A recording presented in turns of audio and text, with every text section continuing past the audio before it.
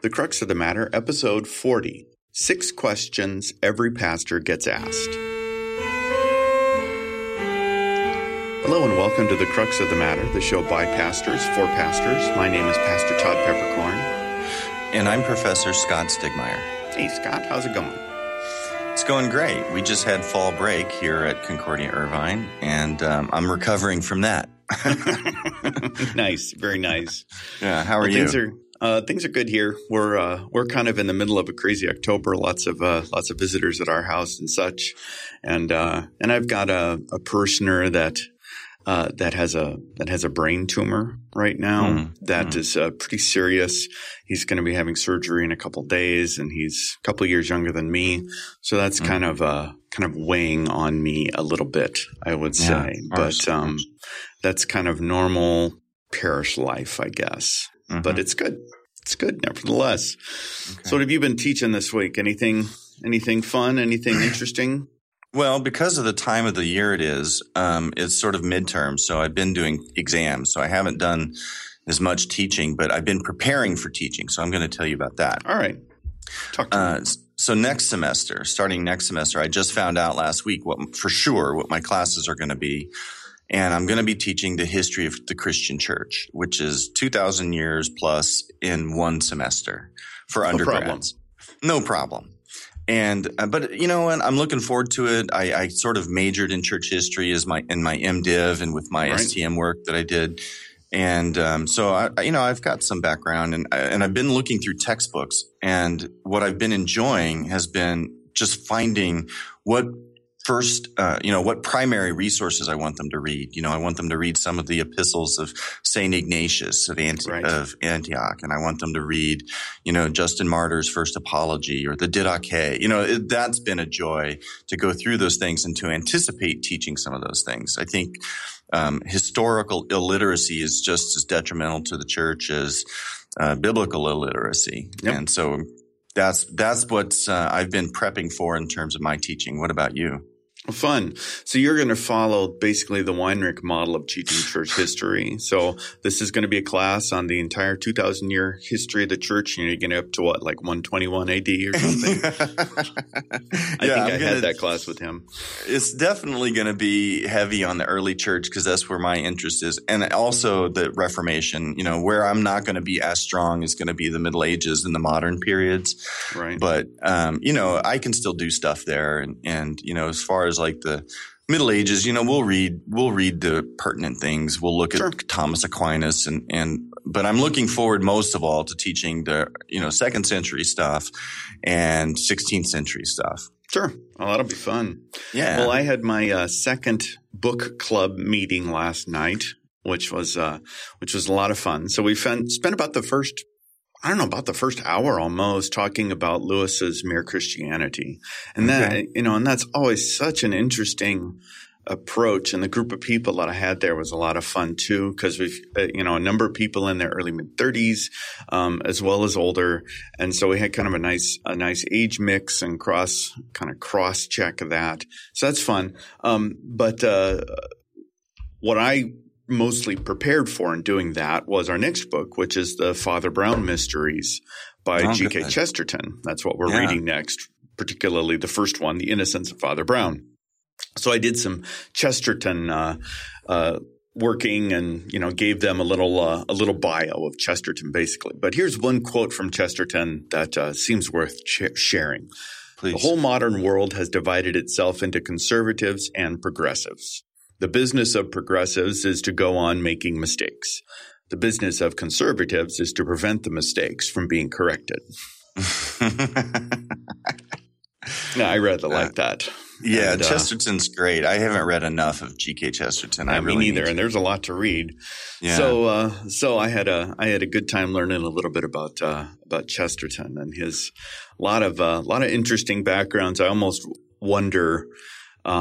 Somebody asked me this morning, what would Chesterton have thought of the Second Vatican Council? Chesterton died in 1936. So 30 years later, the Roman Catholic Church goes through this almost seismic shift in their theology and practice. And I think that's kind of an interesting question. Of course, we can't know, but no, we can surmise. but yeah, well, we can guess with the rest of them. Yeah, right. So our topic for this week is another one of our sort of shotgun lists, and this is something that sort of grew out of our previous list topic, which was the 6 books every pastor should read after seminary. And the title of this one is 6 questions every pastor gets asked. There are certain questions that pastors get asked that seem like they come up either time and time again, or these are kind of all the questions that pastors get asked fairly early on in their ministry and then kind of continue to pop up. And I thought it would be worth taking a few minutes at least and just giving our off the cuff answers to some of these questions at least. So you can ask me one and then I'll ask you one and we'll go back and forth a little bit. Why don't you start us off? Okay. Do you want me to ask you one that you Sure. wrote or one that I wrote? No. You can ask one of yours or whatever you want. Okay. All right. Well, I'm going to ask one of my questions and see what you got. So this is not just a question that every pastor gets asked, but a question every LCMS pastor gets asked. Why do LCMS churches not commune everybody? In other words, why do we practice closed communion or close communion? Why do we not have open communion? Right. I know every LCMS pastor who at least tries to observe our practice will be asked this question, sometimes politely, sometimes in a very challenging manner. Yeah. Sometimes belligerently. Yeah, it's a good one. Sometimes, yeah, right. I have I've tended to answer that by analogy and say essentially, well, think of it this way, that as a Christian, you do grow into the Christian faith, and then receiving our Lord's body and blood is steak, if you will. This is the full meal, and we want to make sure that you are fully prepared for this, and that you know what you're confessing. Because when you're confessing, when you receive communion together, you're actually saying that you believe the same thing. And I don't want to commune somebody who either doesn't know what we believe or doesn't know what they're actually confessing. But it is undoubtedly it's one of the tougher questions, and it comes up all the time, doesn't it? Yeah, I think we live in a culture that wants to rush into intimacy. Yeah. And you see that in the physical ways that people view sexuality and physical intimacy as something casual. And you see it in this, the intimacy with the Lord, spiritual intimacy with your others of the body of Christ isn't something to rush into or to take casually. We can talk about, doctrinal issues and everything, but we need to just be able to step back and say, wait a minute. Okay. It's possible to take communion. If we take 1 Corinthians seriously, it's possible to take communion in a way that's harmful. Just like it can be harmful to be physically intimate, something that's good but is done in the wrong way and in the wrong timing can be harmful to you. The Lord's Supper can actually bring harm to a person if they're not, like you said, well prepared. If they don't know what they're doing, or they don't believe what you're doing, they don't believe it. And so we have to instruct, and that's part of being. I've been tempted to use, I'll call that the premarital sex argument, basically. Yeah, sure. Right. I have been tempted to make use of that argument. I don't typically do that with the stranger, with the person that I don't know, because some people are going to take tremendous offense at that. Sure. Now, that may be a reason to actually do that, is in order to sort of jar a person out of their own thinking. But that is a bit of it's sort of doubling down, because if they could be so utterly scandalized by it that you're never going to hear from them again. And that may be the cost.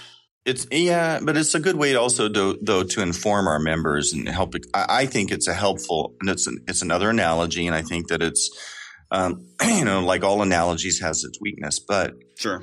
There is something about our desire to be on the first name basis with everyone that seems to be translated into our religious practices. Right. And we're just trying to put a pause on that and say, wait a minute here. This is something that you don't rush into. This is something that you prepare for. This is something that, requires a little bit of, self-examination, we would say. And I don't know you, perhaps, or if maybe I do know you and know that you confess something differently. We just have there are unfortunately things that divide the body of Christ, and we need to take those things seriously, not to exacerbate them, but not to just ignore them either. And right. It's the unfortunate reality that all those who go by the name Christian are not in fellowship with each other. Yep. That's a good one. Well, let me ask you one. If God loves everybody, why does he send some people to hell? I'm glad that you saved an easy one for me. I did. This nice is the hardest theodicy. So this is the hardest question there is. What I tell people is, first of all, we know there is a hell. I don't think it's an option. Not biblically, not confessionally as Lutherans, not historically. I don't think it's an option to say he doesn't, or that there isn't a hell, or he doesn't send people to hell. There are Christian bodies and Christian groups who take that approach. There are individuals that take that approach that, are kind of universalistic, or, they just deny the existence of eternal damnation. And I don't think you can, because Jesus is the one who tells us the most about hell. These are the words of Jesus. It's not something that the later church fathers created out of some obscure human tradition. This is from the Gospels. And so we know that it exists. We know that people go there. I would even suggest that Jesus implies that a lot of people go there. Or it says the whole narrow is the wide and narrow gates and all. Yeah, all kinds of few places. Find the narrow one and many are on many the wide. Many are called, few are chosen. Yep. Right. So I think we have to first say, well, God does do this. We have to acknowledge that's the fact. We can't take the easy way and say, well, God does love everybody, and I don't think he really does send people to hell. We can't say that. I think he does send people there. Why does he do it? The best answer, the scriptures don't give us a lot of why answers.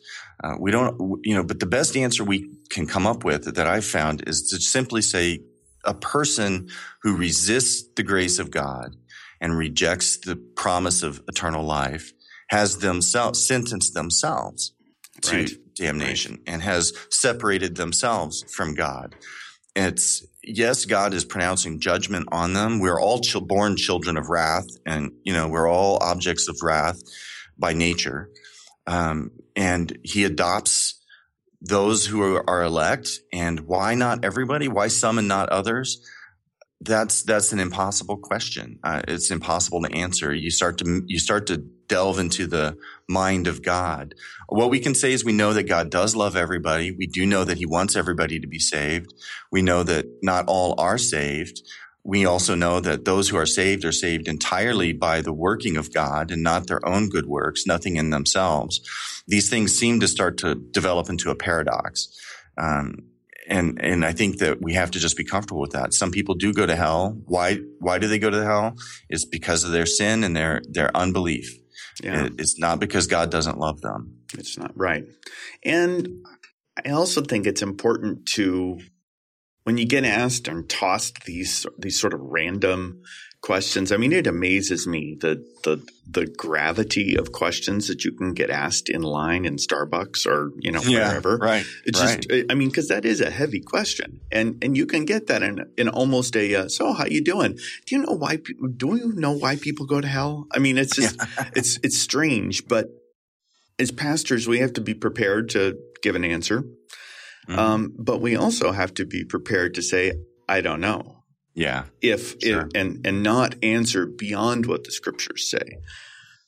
So that's an important little element to that as well, definitely. Absolutely. We have to be comfortable and willing to engage with mystery And Right. this is a mystery. We don't know the hidden will of God. We know what he's revealed to us, and it's those things I've mentioned, but we don't know his hidden mind. And there are things which he has not revealed.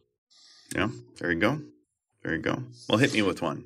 Okay, so sometimes pastors who are liturgically minded get asked this question: why can't we have more user-friendly music, or why can't we have peppier music, or why can't we have more contemporary music, or different music, or whatever?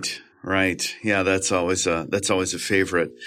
It is very easy to think of, let's say, traditional Lutheran worship practice and music, particularly music, as kind of slow and pedantic and just kind of half dead. And I have seen liturgical services that do that. I'm sure you have too. Typically my answer to that is by trying to get at what is the person actually asking? Is it because they don't like a certain hymn? Is it because there's some particular thing they're looking for? I try to, and a part of what I would try to do is to get out of the traditional versus contemporary mindset. There's plenty of things that we do as, I'll say, traditional Lutherans with traditional hymnody and stuff. There's plenty of hymns that are quite contemporary, even brand new, being written all the time, that we continue to do. That's also true of music and melodies. There's plenty of contemporary music that it's contemporary if you mean 1964 or whenever it was written. So contemporary doesn't necessarily mean something either. Now, having said all of that, it does kind of get at what is the purpose of church music? And I think that's where I try to go with that question is the purpose of hymns and church music is to teach and pass on the faith. It is to deliver something. It's not to entertain the person. So if the purpose of church music is to entertain the people in the pews, then they can find some place to be entertained much, much better than us. Because, we're a relatively small congregation. We don't have those kind of resources. We're not going to be able to put on a whiz-bang concert like the church down the street that has the unlimited budget. We just can't. But traditional music can be played with energy and vitality. And in my experience, at least, if you have someone that actually knows what they're doing, believes the words that they're confessing, that the music can have much more vitality to it than we give it credit for. So that's how I try to answer it, or something along those lines. Yeah, I know. I think that's helpful not to be thinking just in terms of old and new, and the new is better and the old is bad. Right. That's a fallacy. Sometimes, what people are looking for isn't necessarily rock music or jazz music, but they perhaps haven't seen the best of liturgical practice. And it can be done badly. You Absolutely. can be doing the liturgy and you can do it poorly, and it can come off as just pedantic and dull. But when it's done well and with a little bit of creativity, a person can use, find the finest resources of the Christian church, of the Lutheran church, the finest resources available, and do it in a way that is suitable to the text for the day. Sometimes they're going to be a little more somber, and sometimes they're going to be more upbeat, if you want, or joyful. That's going to vary. It's not always going to be one note. And I think sometimes the evangelical movement is very one note. Yep, that's true. And so good church music is also going to access the full range of human emotion. Yeah. Not just one. Not just one. All right, you ready for another one? Yeah. How can a loving God let this happen? Whatever this is. Yeah. So this is the theodicy question. This is why it really is. If God is good and all knowing, if he's all good and all knowing and all powerful, then he can, and we would say should prevent all evil things from happening. Why do little children in Africa get, parasites and Ebola and die? Why? It's not fair. It doesn't seem to us to be in any way justifiable. And so we end up blaming God. We end up either turning God into a monster. He must be immoral. He can't be all good. Right. He must be, a vindictive, capricious, unpredictable.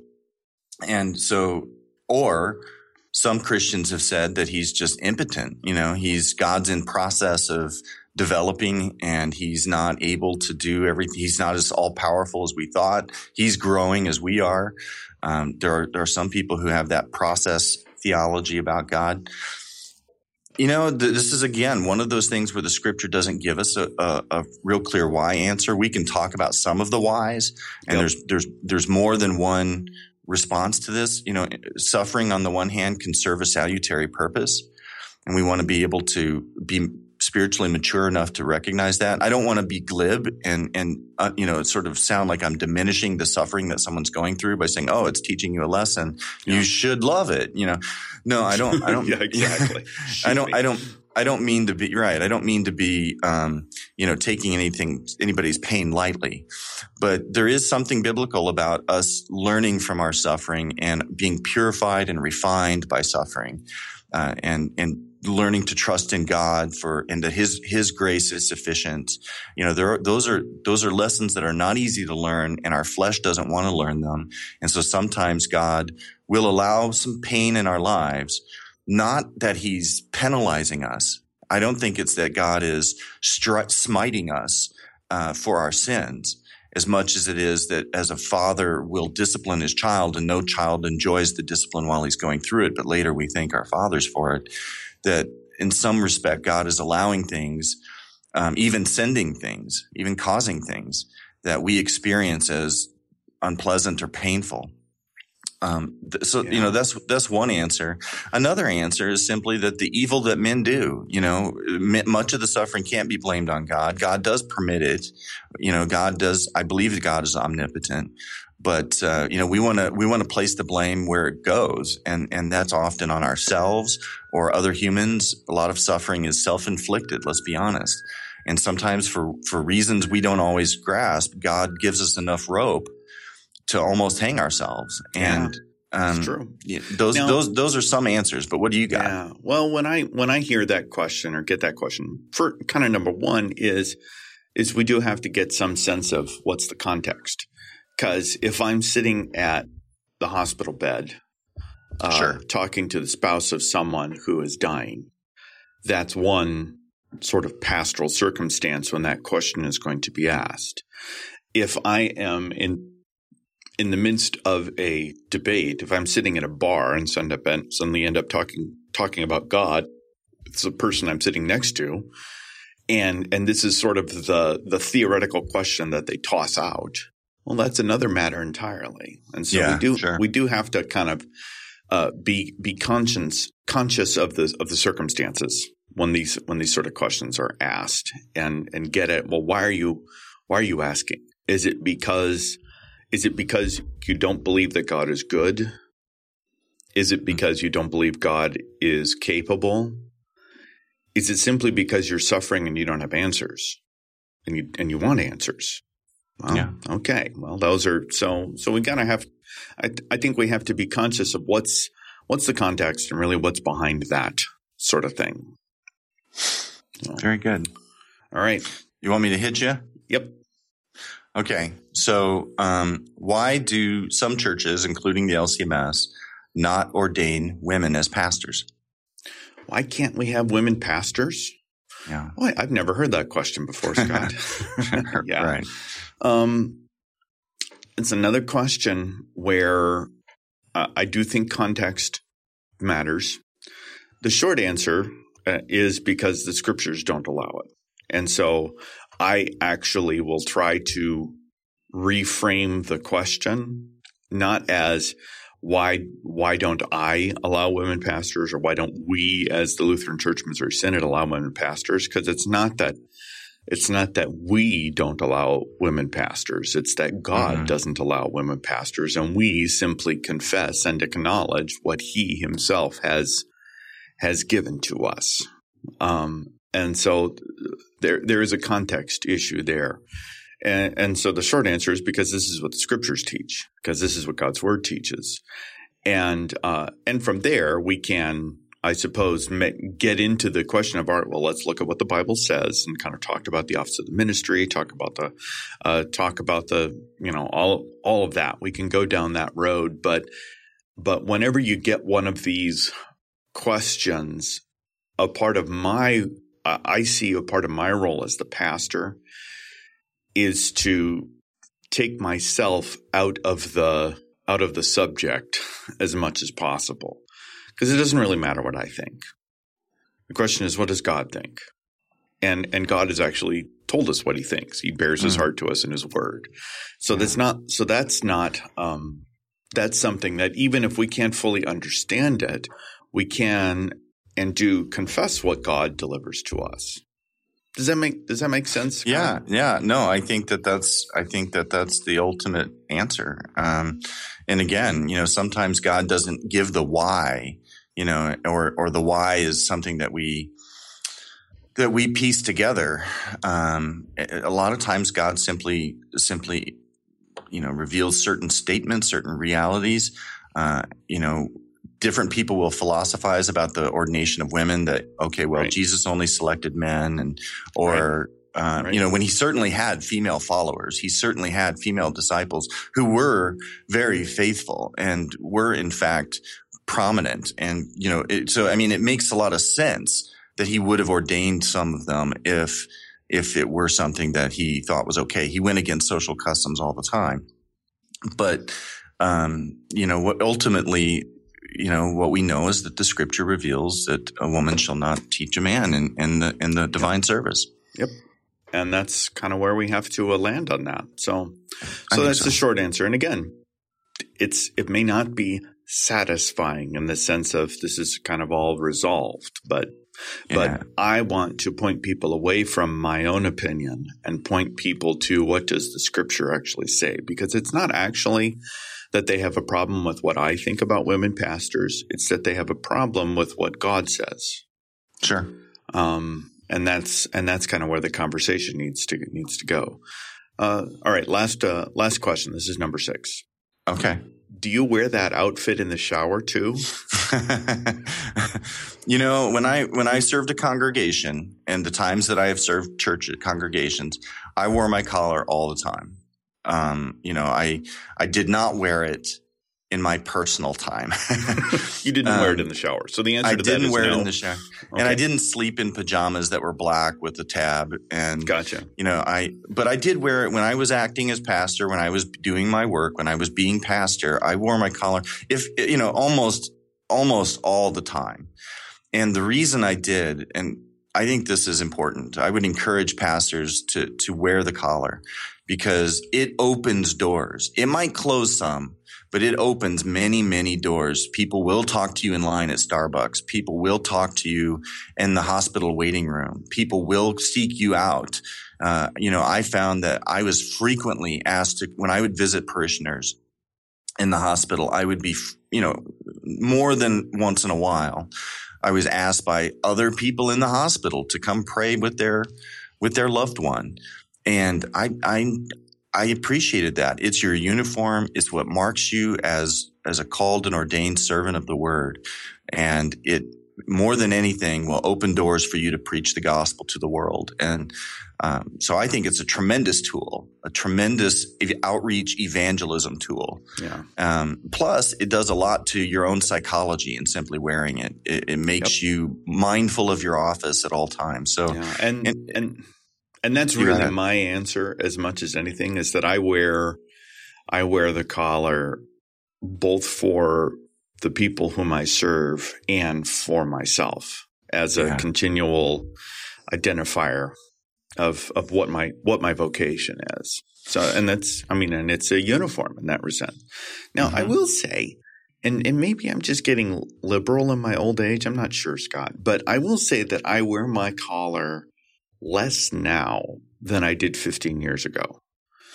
And I don't mean a lot less, but 15 years ago, the thought would never have occurred to me to work not wearing a collar.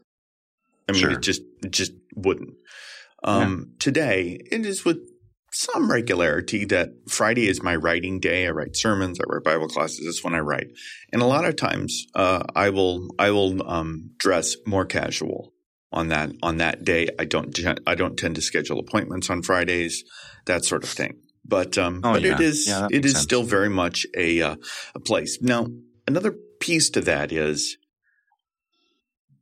and maybe that's just my kind of learning to be comfortable in my own skin. I am perfectly comfortable being a pastor out of a collar as I am in a collar. I'm going to be these people's pastor regardless of what clothes I'm wearing. And so I don't feel like it's quite as critical to my – it's not necessary. I'll put it that way. It is a tool, but it is only a tool. So it is a helpful tool. When I socialized with members, if it was a social gathering, and I did, you would go out, go out to dinner with people. You might, do very much just kind of casual social things. I didn't wear my collar in those circumstances. Sure. And sometimes I wore it when I knew I was just going to be in my office writing, or if I knew I was going to be at my computer. But you see, I usually did most of my writing at Starbucks, honestly. Right. And or the cigar shop, or I would go out, and when I would go to those places, sometimes I'll have the collar on, sometimes I'll take the tab off. It depends on the setting. Sure. If I don't want to be disturbed, because it will draw people to you. Absolutely, it is a little bit of a flag that says, "Come talk to me." It Definitely. Is. And which is good. It's like that's a good thing, right? But that may not be helpful. You need to be all the time. Yeah. Sometimes you need to be left alone. And so I didn't do a lot of my writing in my study. I did most of my writing, and in public places, just because I get fed by the energy of – I found it to be I know that you do this too, and that you've gone to like Panera Bread or something to work on sermon. There's something about it that being in a public place – I can put on the earbuds and block out the sound if I need to. But so I would frequently wear my collar. If I'm just going to stay at home or work at home, or I'm just going to be in my office, then I might not. But but generally speaking, when I'm working as a pastor with the people, I found it to be a useful tool. Not necessary, not a necessity. It's not a legalistic thing, right? But it is I really do think it's a useful thing. It's helpful, and as such, I wish pastors would wear their collar. Yeah, that's good. Yeah. I think this has been an interesting little exercise. If you've got any of these questions pastors always get asked that you think we should take up, you can find us at thecruxofthematter.net. You will find the show notes at thecruxofthematter.net/podcast/40. You can email us at feedback@thecruxofthematter.net, and I would certainly encourage you to do so.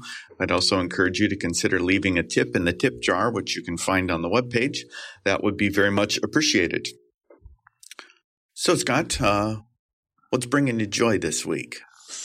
Well, I'm going to pick a book again, but this is not a theology book. Yeah, surprise. But this is not a book of theology. This is a sort of a self-help book, and it's about attention deficit disorder. Now, I've never been diagnosed by a doctor with this, but I think I have it because I seem to exhibit the symptoms, and I find that I'm easily distracted. And, so sometimes I find that I believe that I have ADD. So I found this book called Healing ADD, and the author's name is Daniel G. Amen, just like the closing of your prayers. Amen. Okay. Now, I've read other books by this guy, and he's a neuroscientist, and he writes about the brain and the functioning of the brain and how to have a healthy brain. And I have found his books to be fascinating. And this book, Healing ADD, he talks about, of course, you might need medication, but he talks about the use of diet, supplements, lifestyle changes you can make that will help you cope with the symptoms of ADD. So if anybody has that, you might recommend this book. He's not against medicine. He is a medical doctor, so he will prescribe. He just doesn't think that needs to be the first thing you do. Right. Or the only. Or the only thing. Right. Exactly. Cool. Well, that's a good one. So that's given me some joy this week. What about you? Excellent. My joy comes from the new Star Wars trailer. Have you seen it yet? Yeah, I did. I loved it. Can't wait. That's Star Wars The Force Awakens episode 7 comes out on December 18th, and the trailer for it was released on Monday.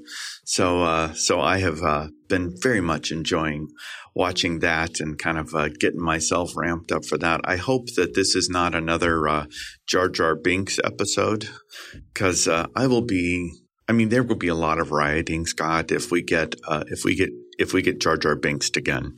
That would make me very, very sad. But yeah, so I'm getting pumped for that. That's going to be a lot of fun. And that's just Were you able to buy about tickets 2 months. Online? Yeah.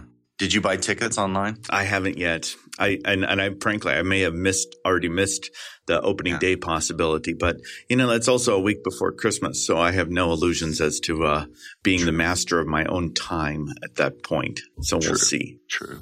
We'll see. But it'll be a good time. That's for sure. So if you have not seen the Star Wars trailer, that would be great. Any final words for our dear listeners, Scott? No, we love you guys. Keep giving us input, and thanks for listening to the show. Thanks a lot, and may the Force be with you. Amen. All right.